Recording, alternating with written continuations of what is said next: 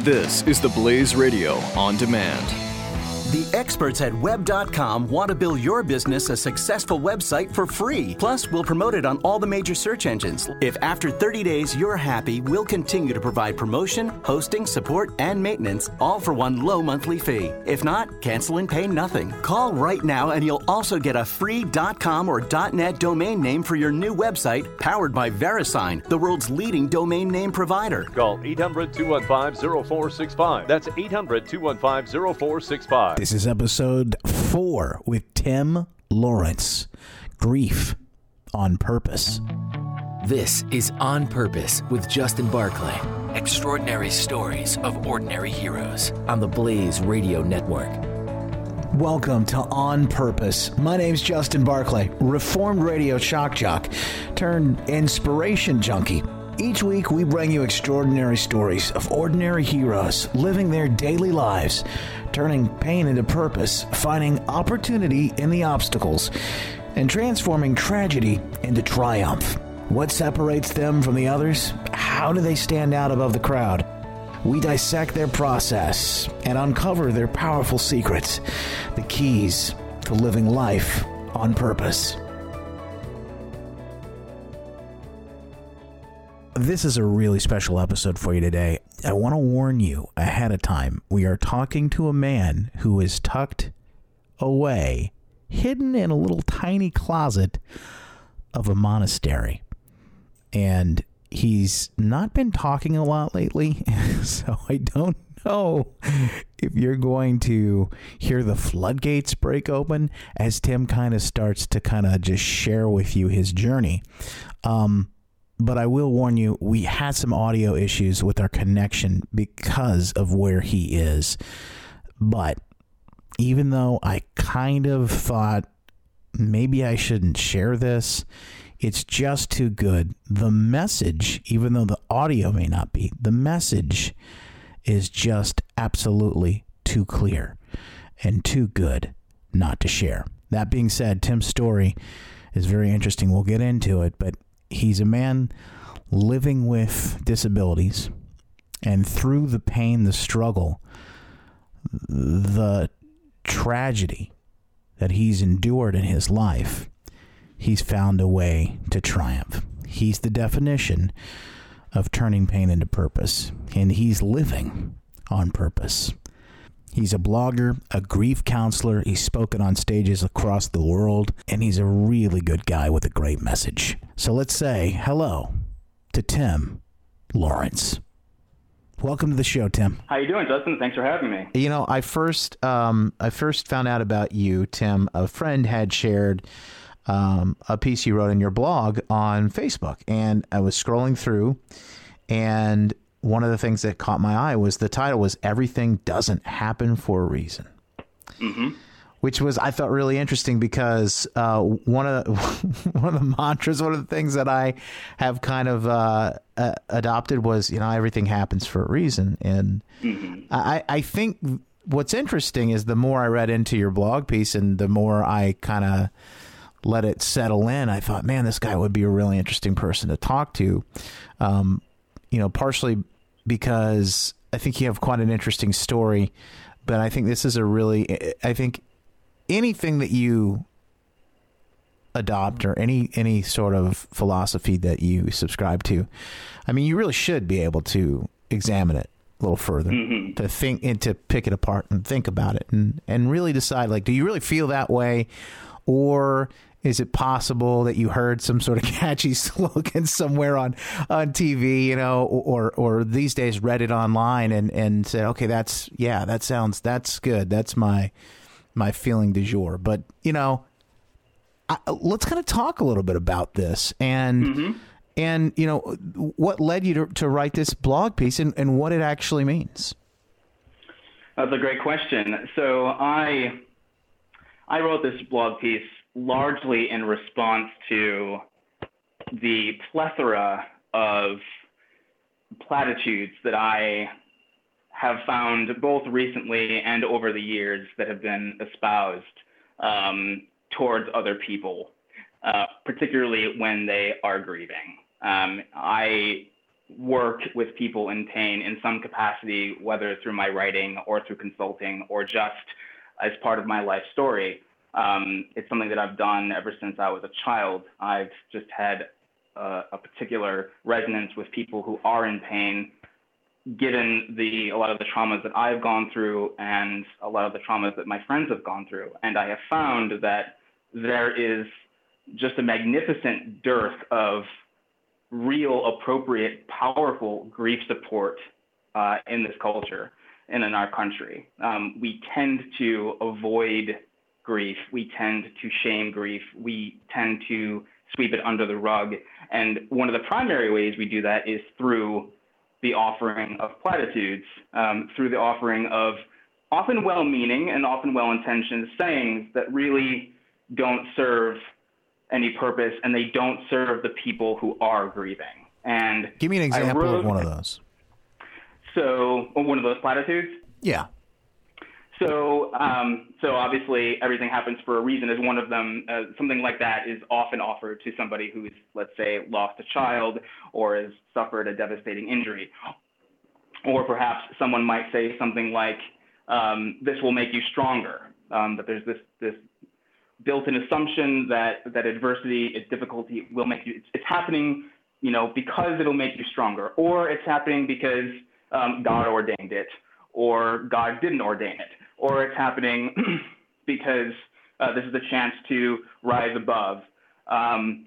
So there's various platitudes that are offered, and my primary issue with them is that they actually, in my view, they really preclude people from what I believe is most important to those who are grieving, which is acknowledgement and connection and presence. Because the thing is when you go through a tragedy, so if you suffer a death, or you go through a debilitating illness, or you go through bankruptcy, people say things to you, and when they say things like, it'll all work out, or this happened for a reason, or God ordained this, or whatever it is, what they're really saying, what they're really saying a lot of the time anyway, is some version of get better. And that doesn't necessarily mean get over it tomorrow. It doesn't necessarily come from a place of cruelty, of course, but there is this intrinsic sort of motivation in our culture for everything to get better, for everything to have a happy ending, for everything to work out. And the problem is that when those kinds of platitudes, when those kinds of sayings are offered, what often happens, and I've seen this over and over and over again, is someone will be going through a devastation of some kind, and friends, acquaintances, loved ones will offer the platitudes, and then they'll often go away. They'll often disappear. And when the person who's grieving does not, quote unquote, get better in an appropriate amount of time or in a way that others feel that they should, they often become increasingly isolated, and then the people who are in their lives just offer platitude upon platitude upon platitude. And before you know it, the grieving person doesn't actually have people. As I think I mentioned in the blog, they're not surrounded by people, they're surrounded by trite, cliches, truisms, platitudes. And that really, really irks me. And I really wanted to shine a light on that, not as a means to say that if you say something stupid or you say something trite, you're a horrible person. I wrote this piece because I wanted to point out that these platitudes are so endemic in our society. They are so pervasive. We're all guilty of them. I'm guilty of bestowing them. But they're so pervasive that they've become dangerous, and they've become an instrument of not connection, but of disconnection.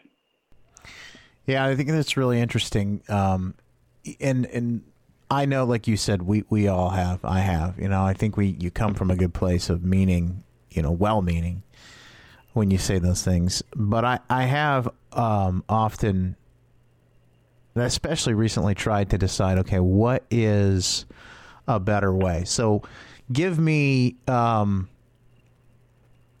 better way, because what I really want to do, my goal when I talk to people that are going through something, is my goal is to let them know that they're acknowledged, their pain is acknowledged, that what they're going through is real, and and let them know that I'm there for them, but at the same time that this is not the end. Right. So right. What can I say, or what can someone say who wants to say the right thing and be we're also living in this world where we're all kind of walking on eggshells anyway because of our language we're watching because of politically correctness and things like that. But what can I, if I want to do the right thing? Because I think most of us do. Mm-hmm. And I agree. I do think that most people want to. And, when I answer this, I'm speaking specifically about what happens in the immediate wake of devastation, and often in those immediate days and weeks after something really tragic happens, when someone is at their most fragile, most vulnerable. The ironic thing is that is the time that platitudes and often emptiness is offered the most, whereas presence is offered the least. So what I would offer is, what I would suggest is that, first of all, I would say to people, be willing to not say much of anything. Be willing to simply be with the person, especially in those first hours, those first days, whatever the loss is, whatever the tragedy is, to simply be with them. And if they don't want you to be with them, they can, they have their agency, they can tell you not to. But people who have faced devastation are often in just, the pain is so overwhelming, they literally feel as if they are non-existent in the world anymore. Their world has been shattered. And so to know that another person is literally willing to be uncomfortable with them, right? So to suffer with them, right? That's the root of the word compassion, right? Is to suffer with. So to suffer alongside instead of trying to fix it, right? Because this is something else I spoke about in the argument in the blog post, is that we have this inherent desire to want to try and fix everything, and you can't fix devastation. You can't fix the loss of a child. And so I totally hear you when you say you want to offer hope. You want to say to someone, it's not over, don't give up.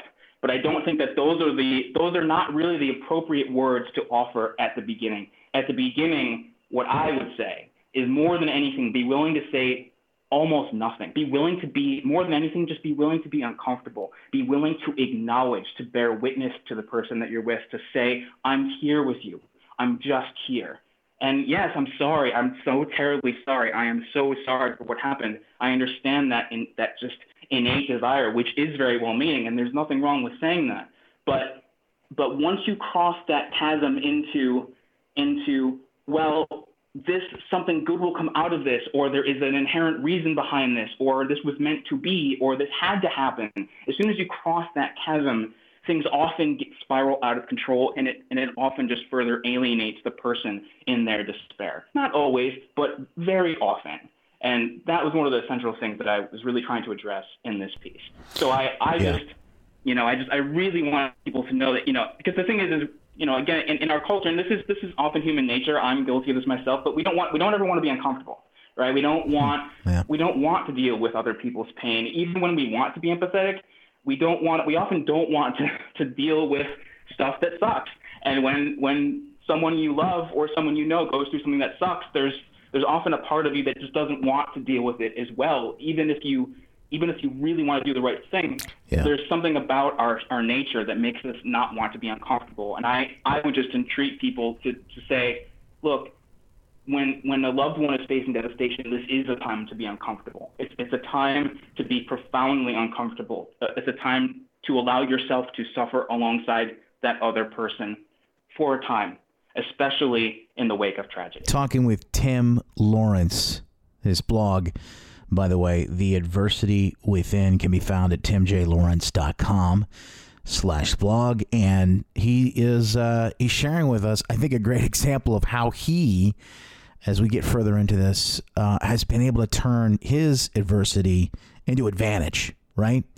His trial into triumph, and really his pain into purpose. It's what he lives for today. Now, I want to talk a little bit about that struggle, that pain, because it is something that we all, I think, in society, Americans specifically, right? We really want to, and because of the modern age, want to avoid that pain, that struggle, if at all possible. And is there really some good that can come of that? We'll tackle that question next. This is On Purpose. I'm Justin Barclay. This is On Purpose. On the Blaze Radio Network. The experts at Web.com want to build your business a successful website for free. Plus, we'll promote it on all the major search engines. If after 30 days you're happy, we'll continue to provide promotion, hosting, support, and maintenance, all for one low monthly fee. If not, cancel and pay nothing. Call right now and you'll also get a free .com or .net domain name for your new website, powered by VeriSign, the world's leading domain name provider. Call 800-215-0465. That's 800-215-0465.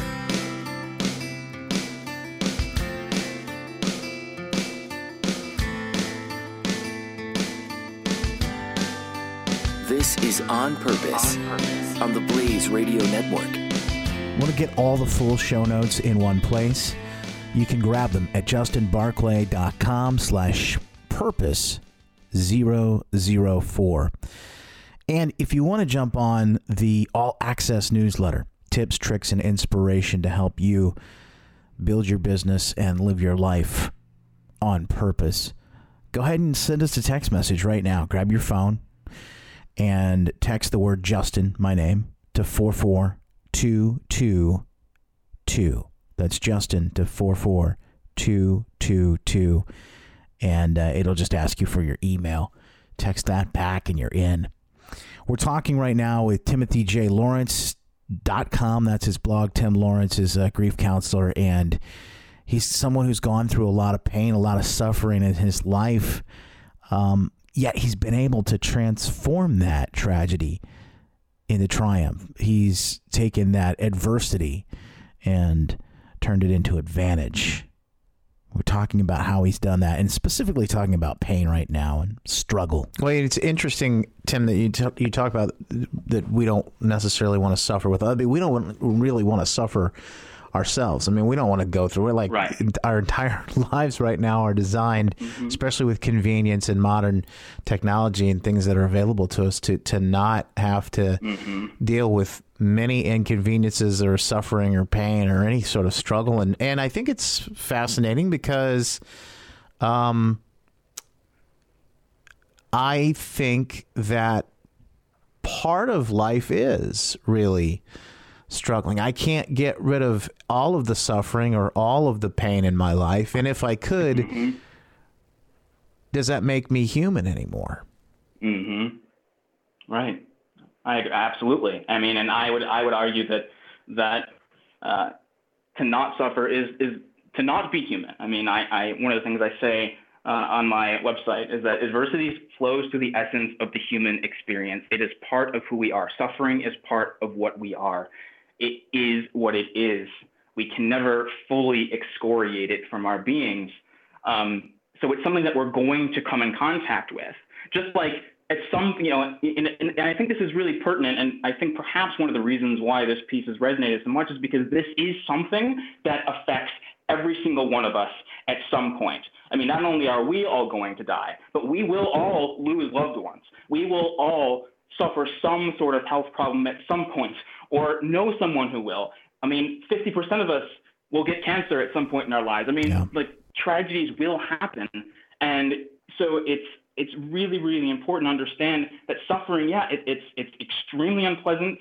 It's often a really, really horrible thing. So instead of saying, I'm going to do everything I can to avoid it, which often just exacerbates it, instead perhaps say, when a loved one is going through something that is causing tremendous suffering, to be willing to stand with them and suffer alongside them and to help them in ways that they may not. The thing is you often don't feel like you're helping when you're with someone and you're not, quote unquote, doing something, right? And I think that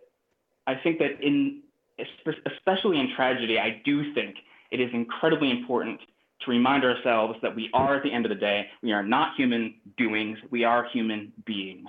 And when you are beset by tragedy and loss, you are a being who is just overwhelmed with suffering. And so to have other people in your life who love you, who care for you, participate in that beingness alongside you through acknowledgement, through the offering just of themselves, however that takes form, is just, it's an act of magnificent love. It's so, so powerful. And I can testify to the fact that when I have lost friends to suicide or accidents, when I have gone through health crises, when I have gone through real hell, the people that I remember the most were the people who didn't really seem to do anything, the people that didn't think that they did anything. I have had friends tell me I didn't do anything. And I really honestly believe that in some ways they saved my life, because they were just there and they didn't leave my side, and they loved me through their actions, and they didn't try to fix me. They were just there, and they participated in that. They bore witness to me. A lot of this is fixing. Like, we want to fix it. We feel like we want to. I have a neighbor. The neighbors live right across the street from us.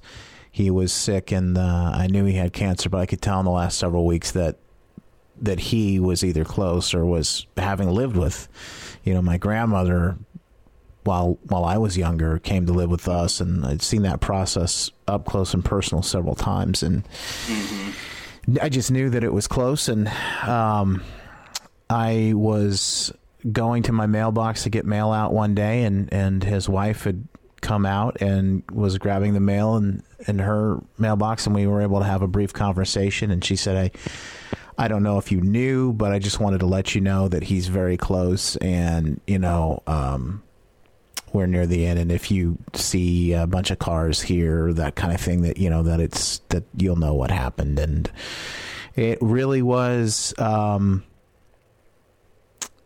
was the next day that I think that he actually did end up passing. But at the time, you want to do something, or I think you do want to say something to help take that pain away if you can, but you know that you can. I mean, I was thinking, like, what can we do to help? And so all I said to her really was, I'm so sorry. I can't even imagine. And I just said, let us know if you need anything. We're here for you. And that I just didn't even know, like, what can you do? I mean, do you like, because a lot of times when you have deaths, families and things like that, there will be a lot of cooking. People will bake things, and they will bring things to you because they want to help. And somehow all of this food is supposed to, take this pain away or do something. And a lot of times you're not even, like, you can't even eat, because of what you just went through. But so I was thinking, like, gosh, we got to do something like that. But it's funny. Just because I left it open, she did come over the next day or two and knocked on my door, and we had a quick conversation. And she just said, "Hey, our visitation is tomorrow, and the funeral is the next day. And I was just wondering if you could help keep an eye on the house, and just if you see anything unusual, would you just let us know, and that kind of thing, because of sometimes people will go look in the paper and see who's had an obituary, and see who's had a death, and they'll target those homes, that kind of thing." So she did come over, and she said that, and I thought, well, that's really interesting, and it felt good to be able to at least do something. You said we're not human doings, but it's so true. We want to do something, but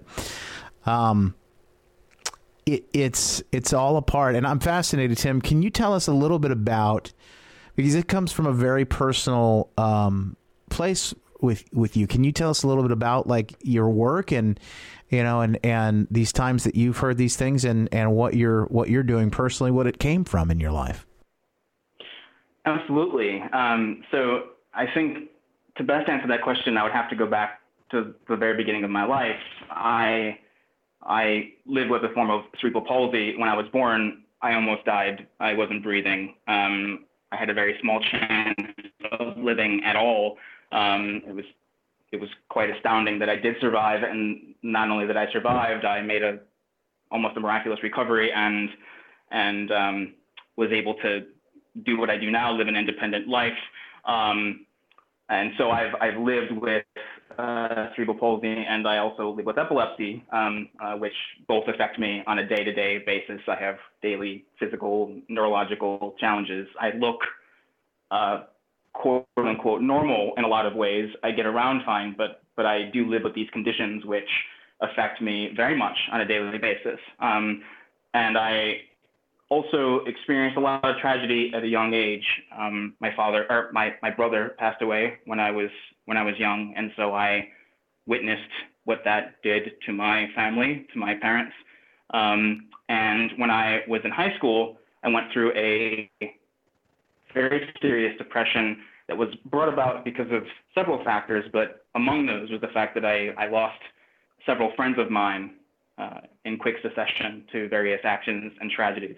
And I had really not had any previous experience with those who are close to me dying, and that really sent me into a downward spiral. And unfortunately, my experience with death has continued throughout my 20s. I did lose several more friends, all at a young age for various reasons. And so you kind of combine all those factors together, and I've simply experienced a lot of death and a lot of loss and a lot of tragedy. And I also live with a couple of chronic conditions. And I would just say that I noticed that at a young age, from the time that I was, say, in high school, people often came to me for help when they were in very adverse circumstances of themselves. And I didn't understand it at the time because, to be honest with you, I was pretty messed up myself. But people started coming to me for help for whatever reason. People seemed drawn to me when they were in pain, when their lives were falling apart, in whatever way that looked. And so I found over time that I seemed to be helping in some way. And I didn't get it when I was young. I didn't really understand it until I was older. But I think that if I was helping at all, what I was really doing more than anything was acknowledging. I was listening to people. I was simply being with them. I was offering as much time as was needed to friends of mine. And this just kind of continued into my adulthood. And, you know, I ended up going to New York. I actually originally trained as a professional actor and singer. I worked in show business for a while with some success, and then I ended up burned out by that and ended up in corporate America, and ended up in corporate America for far longer than I would have liked.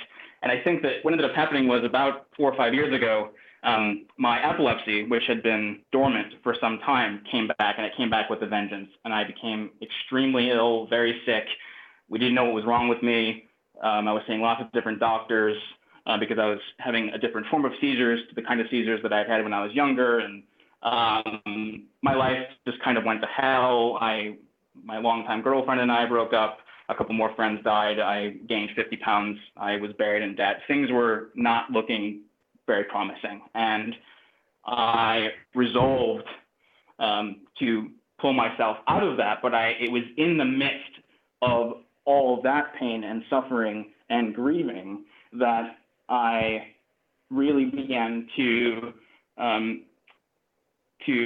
first of all, interestingly, I began to offer myself to other people, even amidst this chaos, because people started coming to me again. It was very interesting. I was in a broken state, but I found that more people than normal were coming to me for help, and I was just talking to them. I was just listening. I was just being with them as I could. And in time, I began to sort of research adversity on my own, just as a layman, and I started to connect with psychologists and therapists. Started doing some research into the field of post-traumatic stress and post-traumatic growth, and about a year and a half ago, I left corporate America to pursue my dreams and travel the world and train at a world-famous gym and work as an editor and do the work that I'm doing now, which is, you know, in the end, has led me to this monastery where I'm at. So I do the work that I do because for whatever reason, I simply have this innate gift of some kind to speak to others who are in pain, who are going through adversity. It's a topic that's very passionate to me. And I do have a lot of experience with it in my own life. And so if I can be of service to other people, if I can offer myself through my writing and through consulting, through speaking, and just most importantly, simply through being there, through acknowledging the people that I know who are in great pain, then I will feel that I've really honored what it is that I should be doing. You know, it's so funny because when I hear you describe it that way, I think about how this whole show, the theme of what, not just today, but in general, what we talk about when we talk about living on purpose, you know, you just described that. You've like nailed it to a T, taking those things in life that seemed like obstacles and turning them into opportunities. We'll talk about that process, how that works, and maybe how you can help people shift and see things differently. How would you advise them? Tim Lawrence, our guest, when we continue. I'm Justin Barclay. This is On Purpose with Justin Barclay on the Blaze Radio Network. Jay Severin. It could equally, and frankly, more likely means that these people like Donald Trump and that these Democrats are crossing over so they can vote for Donald Trump. Those are the three things that can mean in Ohio. We'll know in a few hours. Jay Severin. Weekdays 3 to 5 p.m. Eastern on the Blaze Radio Network.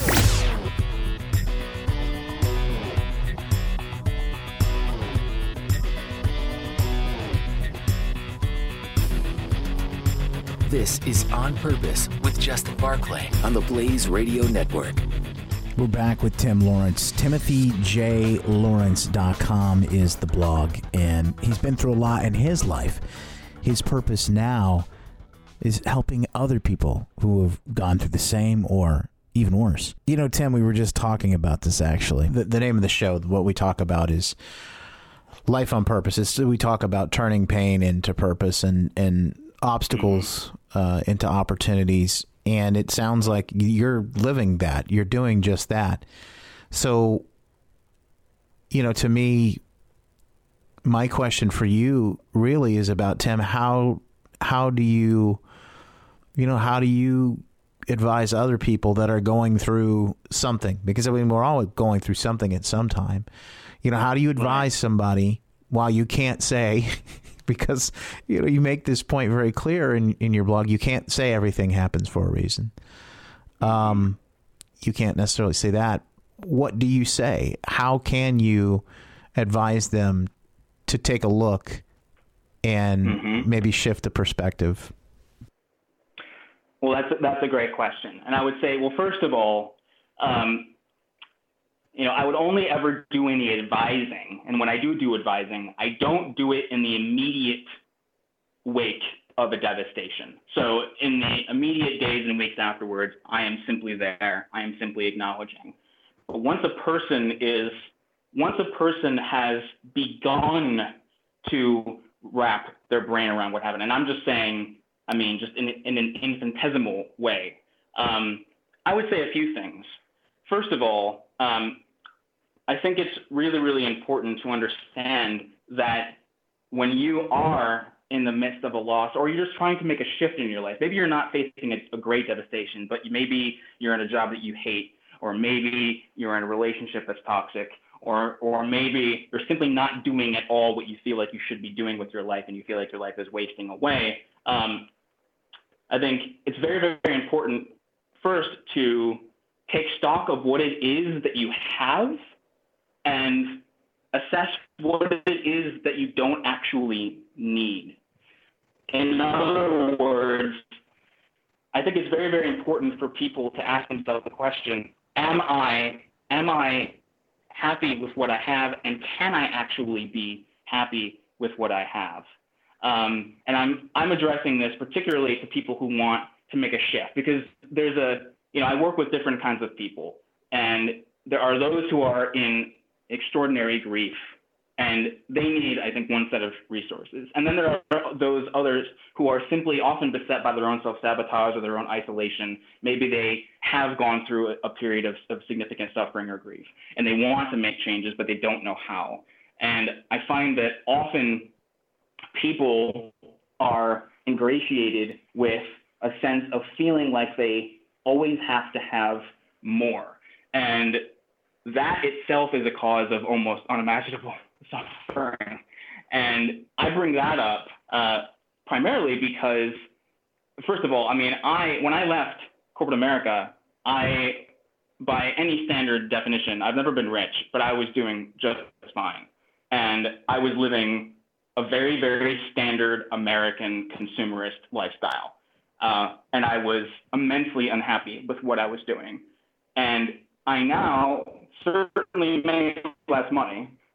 I certainly don't have any sort of corporate prestige behind my back, yet I'm 1,000 times more fulfilled. I feel like I have 1,000 times more purpose and 1,000 times more meaning. And that's one of the reasons for that is that I was able to, over a long process, this did not happen overnight, but over a long process, I was able to learn to actually value what I already had, what I already owned, and what was already in my life.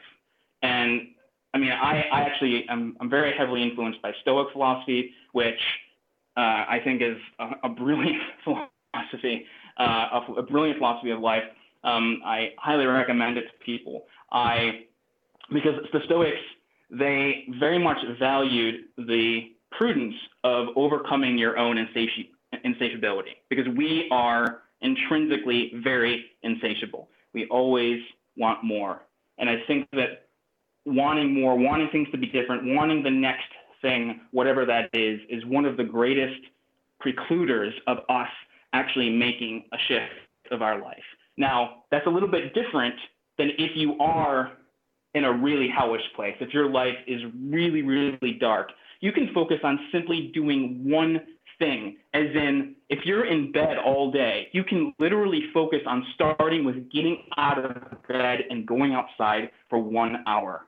Or you can say, if you're sitting in your room and you are isolated, which is, by the way, extremely common, and I think that this is one of the things I was trying to address in my blog post, is that platitudes and so forth are often extremely isolating, and people in grief are often completely alone. Millions of people at this very moment feel, not only are they grieving, they feel completely alone. And so I would encourage someone who is in grief to, if they're feeling incredibly isolated, just make a connection with one person. That's it. Or exercise for 5 minutes. Or talk to somebody that you haven't spoken to in 3 years for 5 minutes. These are just, they seem like nothing. They seem like absolute nothing. But I can tell you that when I literally thought that I might have like some sort of genetic disorder 4 or 5 years ago, or cancer, or the doctor said I might be having strokes before we realized that it was epilepsy again, I was literally home most of the time. I took a leave of absence from work. I was alone almost all the time. I completely shut out most of the world. I was angry. I was bitter. I was upset. And it was in time that I realized that I was a slave to my own insatiability. And I think just as importantly, I was devastated by the isolation that I had kind of brought on myself. Some friends did sort of disappear from my life. Some people who I needed disappeared. But the thing is the thing about loneliness, the thing about isolation is that it compounds, it feeds on itself.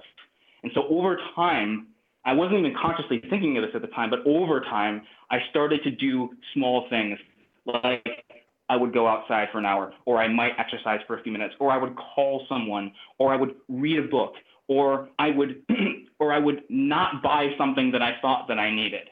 And that had an extraordinary compounding effect. Darren Hardy's book is a pretty brilliant overview of how the tiniest changes in one's life can really compound. When I was just completely beset by seizures and allergic reactions to drugs and so forth, I would say, okay, what is it that I can actually control in this situation? And that's something that I really bestow to people. if you're in a really adverse circumstance, focus on what it is that you can actually control. And this is also largely another Stoic principle, because we tend to spend the vast majority of our time thinking on and trying to action things that we either have no control over or only little control over. And I think that that's partly because of how we've just sort of evolved. Sort of our nervous systems tend to desire instant gratification. We often want to plan for things. We want to complain about things more than we want to do things. We're all guilty of this. I am definitely guilty of this. But I think that if you actually pull yourself in, and if you're facing a hellish situation, you actually ask yourself, okay, what is it in this situation that I can actually control? And then take initiative towards doing that, whatever that is. Not only is that extraordinarily liberating, it brings about an increased sense of confidence. It brings about an increased sense of well-being. It brings about an increased sense of what we like to call happiness and obsess over, the happiness question. And it also brings an increased sense, ironically, of control. Tim, have you read Viktor Frankl's book? Man's Search for Meaning? Yes. Yes. Because what you're saying, I mean, to me, in a nutshell, is that whole idea of what you can find the next step or whatever that is, the next action, and that you always have control over something. You know, that it may seem like many things are out of your control, but yet you always there is something that you can control. And then a lot of what you've just kind of talked about too has been, I'm hearing gratitude, just the idea of being grateful for what you do have, the things that you do have, and shifting that focus from all the things that are bad, which, I mean, if you think about, when we do focus, the things that we focus on become bigger. We look at how traffic sucks or our job sucks or whatever it is, right? And then you focus on those things, and they can overwhelm and overtake you eventually. Yet if you can focus on, hey, I'm breathing today, just something so simple, it can make a big difference. But let me ask you about gratitude, because I think this is where gratitude kind of gets a little funky. And this is gonna be something that I think kind of rubs up against your piece a little bit too. So how big of a role does gratitude play in this whole process of transforming a trial into a triumph, pain into purpose, etc.? We'll ask that question, and Tim answers next. Tim Lawrence, TimothyJLawrence.com, the blog, and you can get more info. By the way, full show notes at justinbarclay.com/purpose004. If you'd love to grab the newsletter, find out how you can get tips, tricks, inspiration on a daily basis to turn your pain into purpose, right? Your obstacle into opportunity, the adversity into advantage. Well, of course, we'll give them to you at justinbarclay.com, but you can text in right now on your phone. Just text the number 44222 and my name, Justin. Just my name, Justin, to 44222. You get an email or a little text message back that asks for your email. Send that back, and you're in. More with Tim Lawrence next. I'm Justin Barclay. Extraordinary stories of ordinary heroes. This is On Purpose with Justin Barclay on the Blaze Radio Network. Don't miss Pat and Stu. Is there a anti-socialism Bernie Sanders meme going around? What? Yeah, that's wrong. Against socialism? Against people socializing with each other? Is there a problem with that? I guess so, Stu. I guess America has gotten to be such a bad place, you can't even socialize anymore. Pat and Stu, weekdays at 5 p.m. Eastern on the Blaze Radio Network.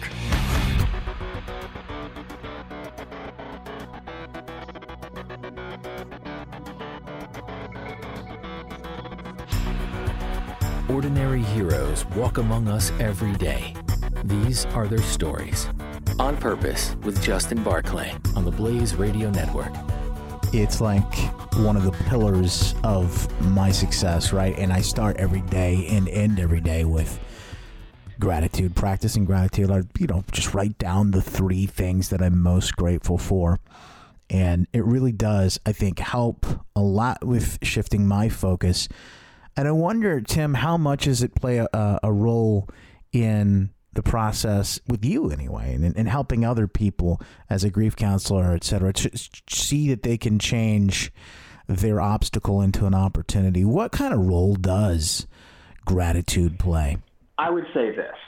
I think that, well, first of all, I would preface it by saying that gratitude itself is a practice more than just a platitude, right? So it's often spoken about in the sort of trite, cliche way, just feel grateful, just count your blessings, yada, yada, yada, right? We hear that all the time. Gratitude is itself a practice. It's much more powerful when it's practiced.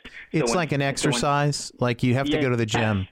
It'd be like saying, hey, Tim, why don't you just go lift 1,000 pounds over there? It's something that you have to work up to, right? It's the exercise. Absolutely. It's a practice. It's like a muscle. It's like a muscle that will atrophy if it is not exercised. And so I think that's a very, very important point to make, because a lot of people, when they hear gratitude talk, they do shut off because they think, oh God, somebody's just handing me another trite cliche, when the reality is gratitude is itself very powerful if it's practiced. And so, yeah, and it also does tie into the theme of what you can control, because I can choose.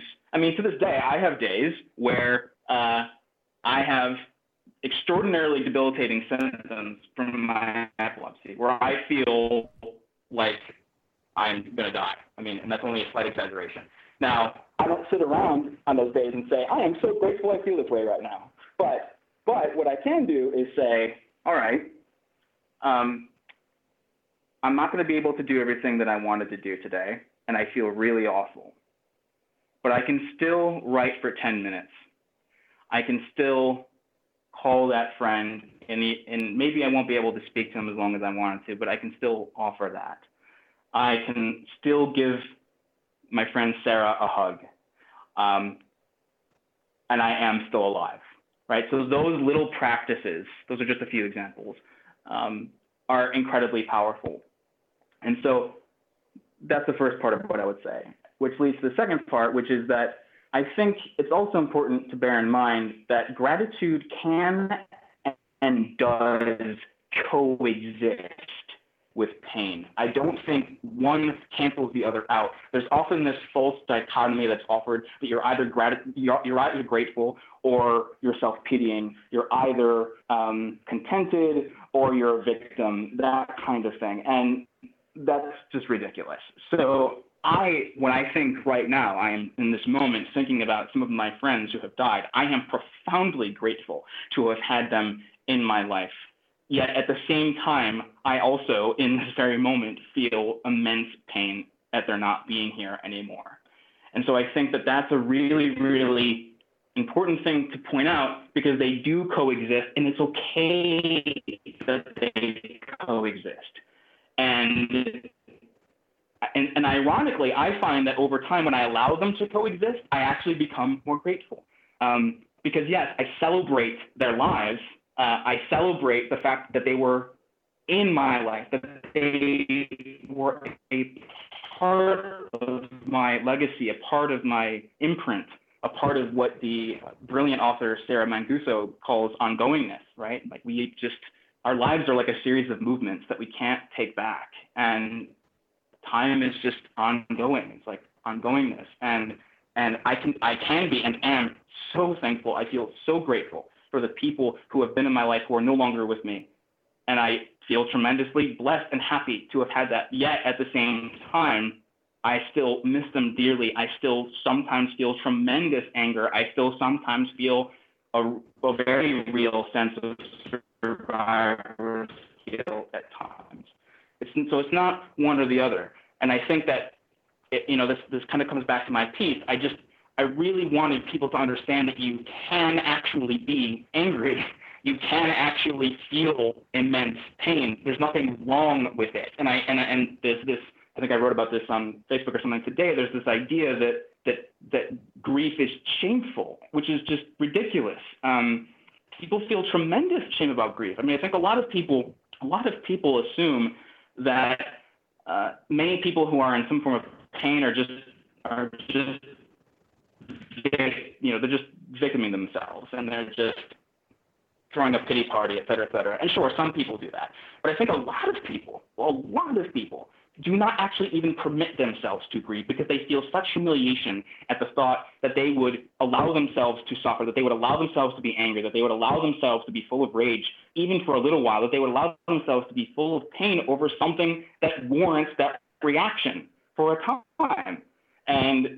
And so I really hope that people do take away that it's part of the process to feel all those things. And the gratitude and the love and the thankfulness, those can come. They do come, but they exist alongside each other. Does it actually hurt somebody to not allow themselves to grieve? I mean, how does that make? It doesn't make it worse. You mean when somebody does not allow themselves to grieve? Yeah, if you don't allow yourself, because there's the reality of like feeling the pain, acknowledging it, and then working through it, right? But then there's also like the denial of, let me just go ahead and sweep this under the rug. How does that exacerbate it? I think it exacerbates it because it hides a fundamental part of who we are. It's kind of like procrastination, or avoiding the fact that you have a problem with, I don't know, smoking or eating too much or whatever. The thing about that kind of tremendous pain is that at least for the vast majority of people, I can't speak for everyone, but I've seen this over and over again. For the vast majority of people, it does compound internally if it is not acknowledged, if it is not given voice. I can't say that there are no people on this earth that doesn't affect, but I've seen that time and time again. Hiding in general is a corrupting of who we are. We are, I think, biologically hardwired for connection anyway, because it denies your own humanity, it denies your own suffering, and it furthers your isolation, which disconnects you further from other people, which just, for most people, is going to lead down a very, very hellish road. Does it help, Tim, as you have gotten on your journey, at least, to a point where you have used the things that caused you pain and the things that caused you suffering, you've used those to help other people? I mean, to find some purpose. Does that help in that process, and do you recommend that to people? Well, I would say this. I do think that in addition to being hardwired for connection, I do believe we have an inherent ability for altruism and service. We also clearly have an inherent ability for selfishness and hatred and so forth. But I think that service in general is a part of who we are, at least a part of who most people are. And, you know, I totally understand the question. I do hesitate a little because this comes back to whether things happen for a reason or not, and which, of course, I think you picked up on this. I mean, I certainly wasn't making an intellectual argument. I mean, you could argue about that until you died about whether things happen for a reason or not. That wasn't my purpose in writing the piece, but I think that it is important to use, quote unquote, whatever life has given you in a way that's congruent with who you want to be. And so I will say that, yes, there's no doubt that having undergone the losses that I have undergone and the pains that I've had to carry, there's no doubt that I have a much higher level of empathy and compassion, hopefully of understanding of others who are going through similar circumstances. But I do find a purpose in that, but I would never say that,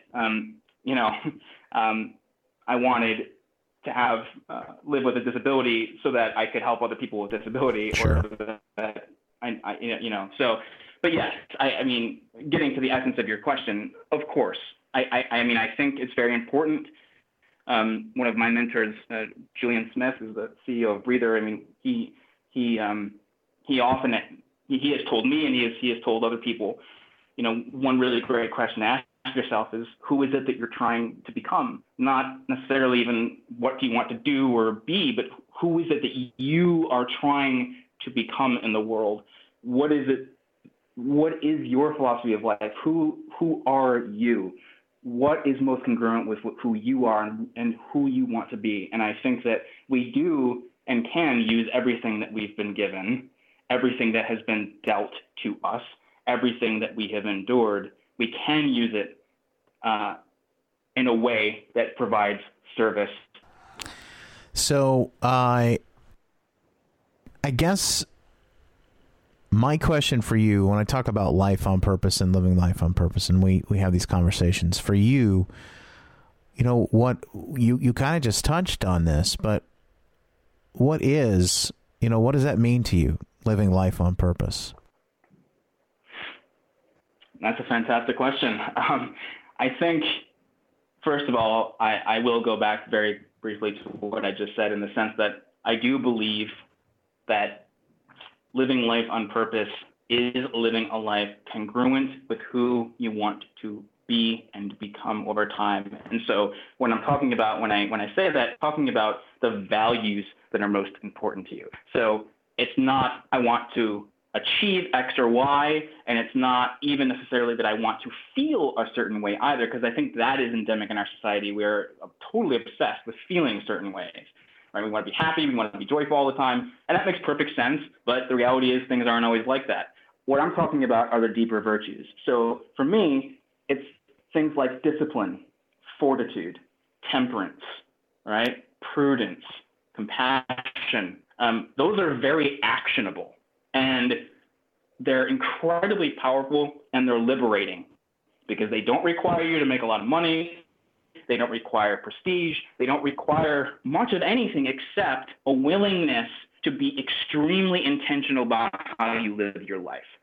And I can tell you, I mean, living with chronic illnesses, which literally forced me to construct my life a certain way. I have to do certain things that many people don't. I have to sleep an X amount of hours, or I will be in a lot of trouble. I literally need to exercise. There are a lot of things that I need to do.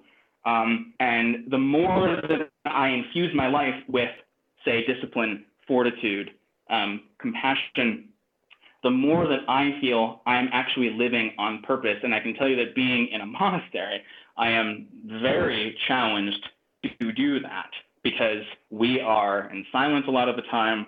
We are living a very deliberate rhythm of life. Everything is intentioned. Everything has a purpose. We obviously don't always live up to it. But if you want to live your life on purpose, then you have to start doing things on purpose. And that sounds easy, and it might sound obvious, but it's so easy not to do that. It is amazingly easy to live your life simply going through motions, simply following prescribed paths via different mediums, which are also free and anybody can do them: meditation, writing, exercise, having people that you can go to in your life that hold you accountable, having those sort of outlets to not only process what you're actually doing, but to reflect upon what you've done, and to do that every day. One great concept comes from my friend Chris Guillebeau. He encourages people to do an annual review of themselves. And you can break an annual review down into a monthly review and a weekly review.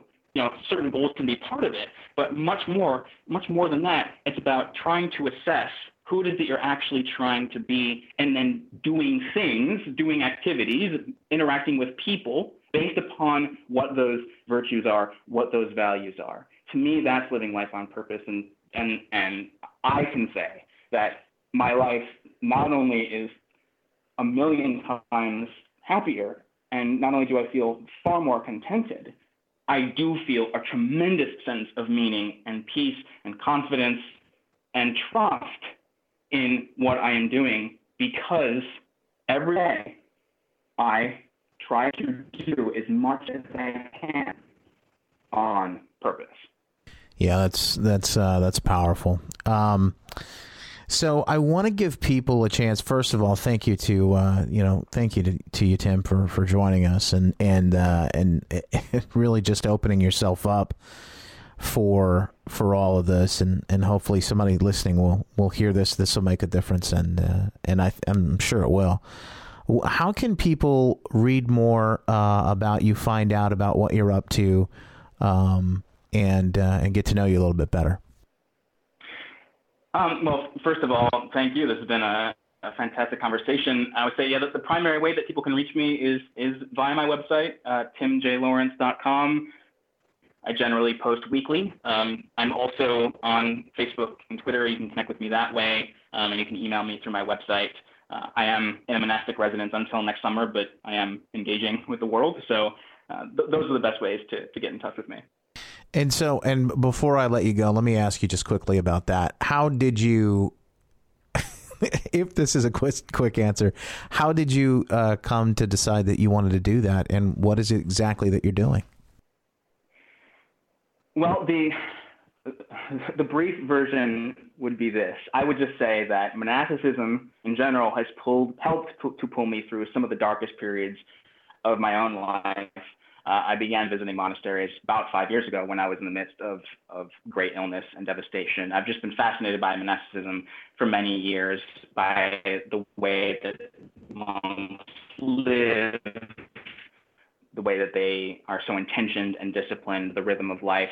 And I found out about this program through another monastery that I had visited. I had visited a bunch of monasteries in the United States, and I found out about this program several years ago and kind of kept it on my radar. And then this past year, after I'd left my job, the sort of inner calling, the inner voice kept on nudging at me to apply. And so I did, and now I'm here. And so basically I'm a resident intern kind of thing, and I'm living alongside the monks for 9 months. So I'm not a monk myself, but I'm living in accordance with their rule. And so this is an Episcopal monastery in the Episcopal Church. So I'm in church 5 times a day. So we do a lot of chanting, and it's also a very popular retreat center. So I help take care of the guest house, take care of the guests.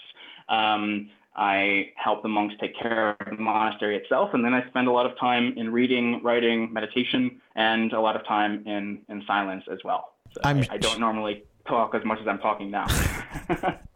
I'm sure that there will be a number of things, and I can't wait to learn more about this, but what would you say the number one thing you've learned about your time is there at the monastery?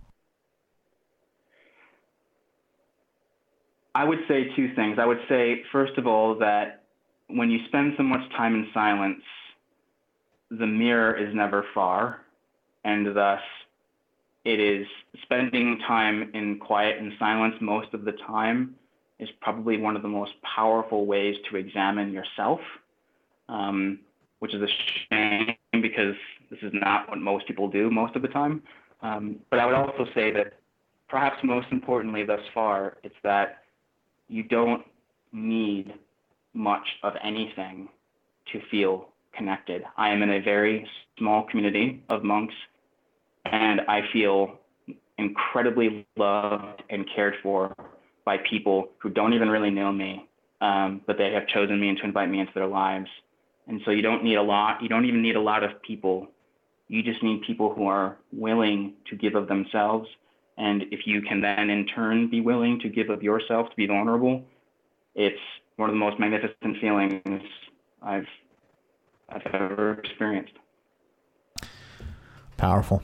Thank you, Tim. Appreciate it. TimJLawrence.com is the website, and the blog is right there as well. Hey, thank you so much for joining us today, Tim. Oh, thank you so much, Justin. It's been a real pleasure. Another one in the books. I hope the audio issues weren't too bad for you. Again, I apologize, but it's kind of hard getting great reception from a guy who's living in a monastery, kind of tucked away in a closet. But I thought he had some very profound things to say, and I hope this kind of helps you on your journey along the way. Of course, you can get all the full show notes, the resources, and everything we talked about, links to his blog and the post that he was talking about online at my website. Just go to justinbarclay.com/purpose004. That's justinbarclay.com/purpose004. And if you want to be on the All Access newsletter, get updates, tips, tricks, and inspiration as I kind of show you how I've gone about living on purpose. You just text in 44222 and text the name Justin to 44222, and I'll set you up. I'll send you all kinds of good stuff. That's where the VIP secret area is. All right, another great edition, and I can't wait to share with you next week's guest. We've got a big one coming. A couple of big ones lined up. Is there anybody that you'd like to see or hear, more importantly, right here on this show, On Purpose? I'd love to hear from you. You can email me on my blog, justin@justinbarclay.com. In the meantime, have a great week. Cheers to you in your life on purpose. Extraordinary stories of ordinary heroes. This is On Purpose with Justin Barclay on the Blaze Radio Network.